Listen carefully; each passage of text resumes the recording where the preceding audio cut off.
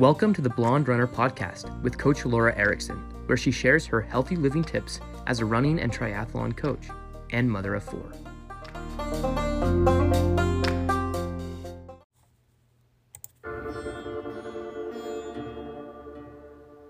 Coach Laura Erickson with blonderunner.com. I did want to cover one of the questions that I get often, and that is how to breathe when you're running. So honestly, in the 30 years I've run, I really don't think much about my breathing. I just let it happen, how it's going to happen. And if I'm out of breath, I'm running hard, which is good. I want to be doing that. But one thing that concerns me when people talk, especially beginners, talk about breathing while running, there's a lot of people that give advice to breathe in your nose and out your mouth. But honestly, you're not going to get enough breath doing that. You're going to be out of breath. So in your nose and out your mouth is really not something I would recommend.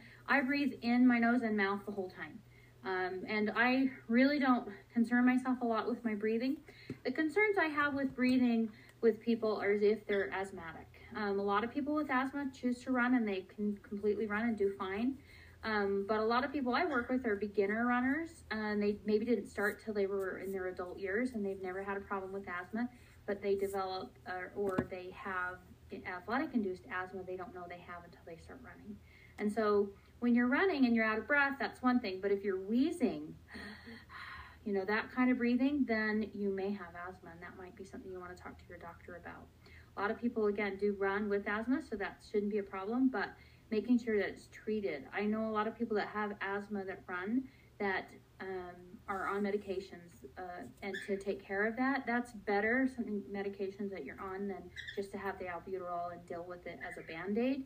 So if you do plan on running, I suggest taking that medication regularly and not just doing the inhaler only. If you are a beginner runner and you're just completely out of breath a lot, slow the pace down, especially if you want to go a little bit longer. That's another thing. If you're running intervals at the track, you should be out of breath. That's a good thing. Usually you have breaks between those intervals. Catch your breath again. So until next time, live well. Recorded quite a few years ago on running and breathing, and I did want to add some additional advice to this. I had several comments on my YouTube on this, and I wanted to address those. One of them mentioned taking deep breaths at the beginning of their run, and I think that's very useful. I think when we start running, sometimes we get a little panicky and then we don't breathe. We breathe very shallowly or on the top of our lungs. That's what I like to say.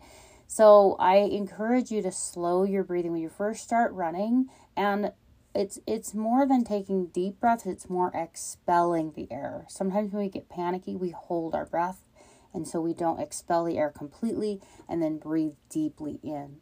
Another thing I wanted to add is you can practice your deep breathing or belly breathing outside of running. That will help you have better lung capacity, and you have to work that diaphragm. It's a muscle as well. So working that diaphragm, doing breathing exercises outside of running will help you when you're running. One thing I like to do is called box breathing. I often do this before I go to bed, but it's a way to control your breathing. So you're breathing in 4 seconds, hold it for 4 seconds, breathe out 4 seconds, and then hold that for 4 seconds, and then continue.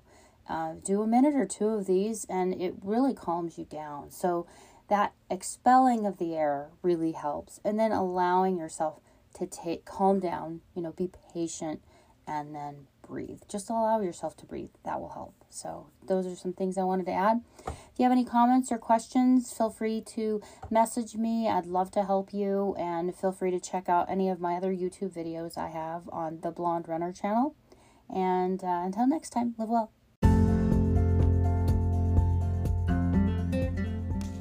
Thank you for joining me for this episode of the Healthy Living Podcast. Be sure and check the show notes for resources or links that we mentioned in the show. You can also find them on my website at blonderunner.com. blonderunner.com. You can also find me on Instagram at The Blonde Runner with an E and Coach Laura Erickson, and that's Lora. Before you forget, I hope that you will follow this podcast and like it so you don't miss an episode. Also, it really helps if you leave a review so other people can find it, and share it with your friends. Until next time, live well.